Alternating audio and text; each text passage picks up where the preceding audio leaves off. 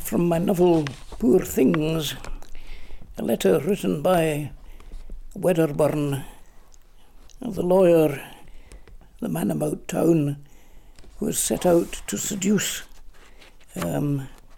Godwin Baxter's niece, as he thinks her, and finds instead that her sexual appetite is rather too much for him. Mr. Baxter, until a week ago I would have been ashamed to write to you, sir.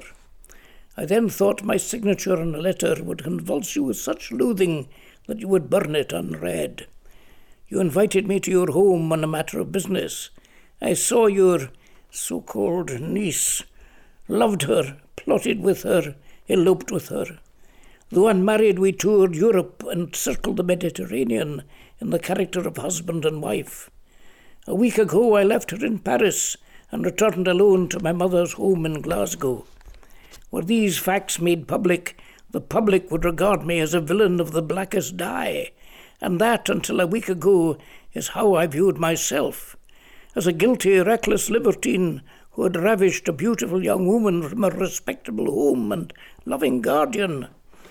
I now think much better of Duncan Wedderburn, and far, far worse of you, sir.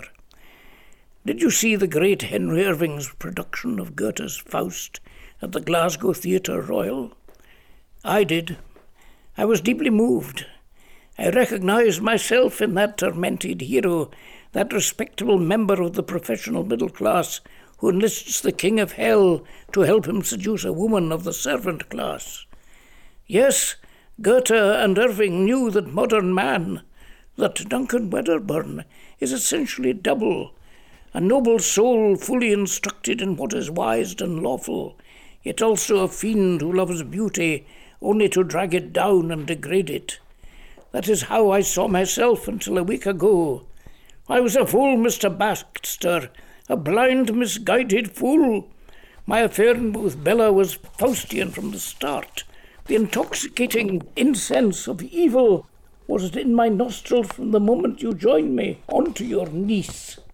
Little did I know that in this melodrama I would play the part of the innocent, trusting Gretchen, that your overwhelming niece was cast as Faust, and that you, yes, you, Godwin Baxter, are Satan himself. Notice, McCandless, said Baxter at this point, that the fellow writes as you talk when you are drunk. I must try to write calmly. Exactly a week ago I crouched in the corner of a stationary carriage with Bella on the platform outside, chattering to me through the window. She was bright and beautiful as ever, with a fresh, expectant youthfulness that seemed wholly new, yet hauntingly familiar. Why was it familiar? Then I remembered Bella had looked exactly like that when we first became lovers. And now, with every appearance of kindness, for it was I who had said we must part, she was discarding me like a worn shoe or broken toy, having been renewed by someone I had never seen, someone she must have glimpsed that very morning, for we'd arrived in Paris from Marseille only 6 hours before. In those 6 hours she had met nobody, spoken to nobody but me and the manageress of our hotel. I had been beside her with the whole time, apart from my visit to the nearby cathedral, which took 30 minutes or less. Yet in that time she had fallen in love anew. All things are possible for a witch. Suddenly she said, "Promise when you get to Glasgow that you tell God I will soon want the candle." I promised, although I thought the message gibberish or more witchcraft. This letter discharges that promise. Why, having discharged it, am I gripped by an urge to tell you more, tell you all? Whence this hunger to disclose to you, Mephisto Baxter, the innermost secrets of my guilty and tortured heart? Is it because I believe you already know them? Catholicism might just restore his sanity, muttered Baxter.